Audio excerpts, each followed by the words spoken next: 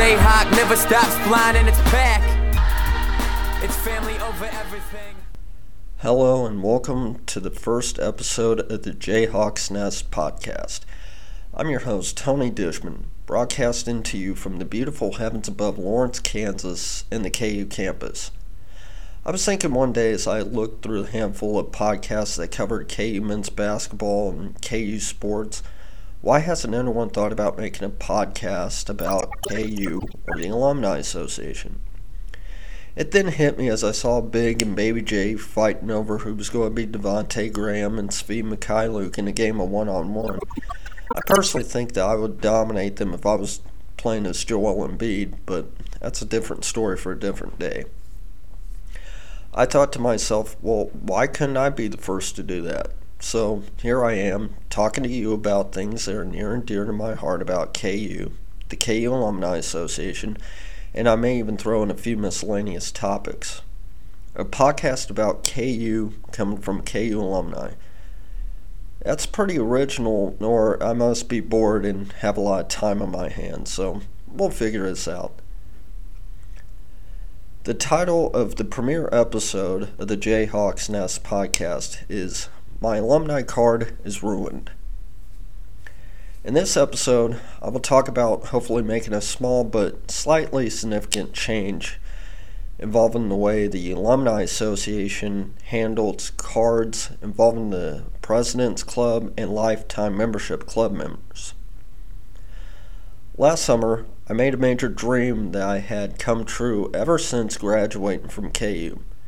I became a life member of the Alumni Association.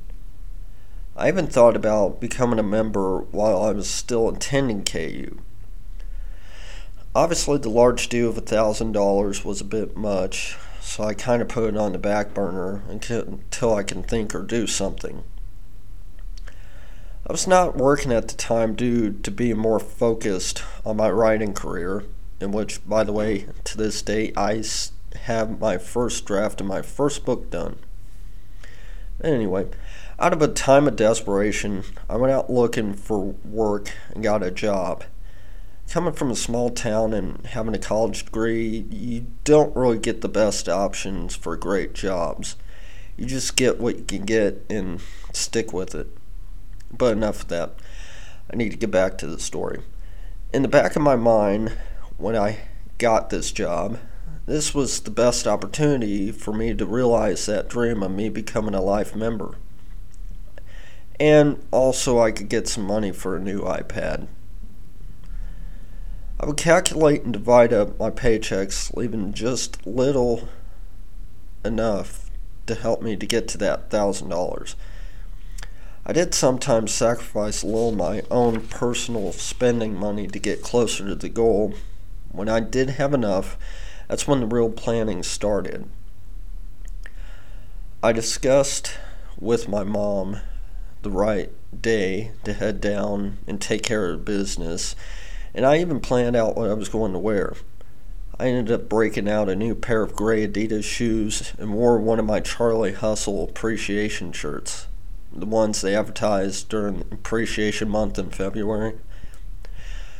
When it was all said and done, I was very excited when that day came around and when I officially became a card-carrying member of the University of Kansas Alumni Association Life membership, and of course not having to pay the yearly $55. I even got more excited to get my pin and my new card. I did have a little issue with the card. They put me down as a single year rather than a life member, but we ultimately handled that.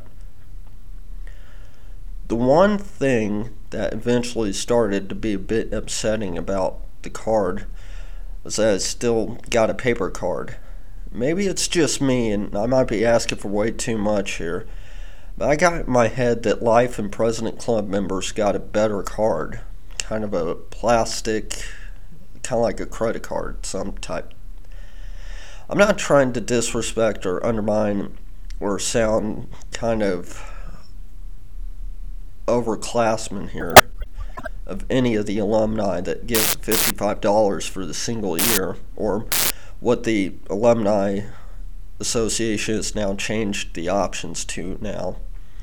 Because I used to be a person that donated $25 yearly, I was still doing the discount. With that being said, I feel that ultimately people having to have the higher dues of $500 to $1,000 and paying that, I would think it'd be a little bit, wouldn't be much to get kind of a better card. When I was a student, I was in the Student Alumni Association, I got a plastic card. To me, having something like that just gives you the feeling of being official. Don't ask me why or how, but it just does.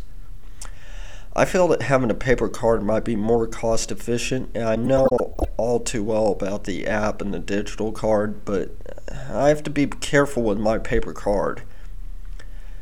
I ultimately had to go to Walmart to get a pack of those card sleeve dividers for your wallet and cut one out just to protect my alumni card.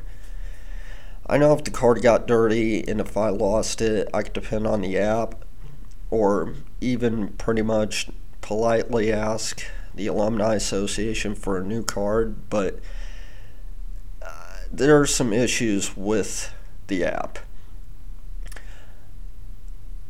The app is not necessarily compatible with my phone.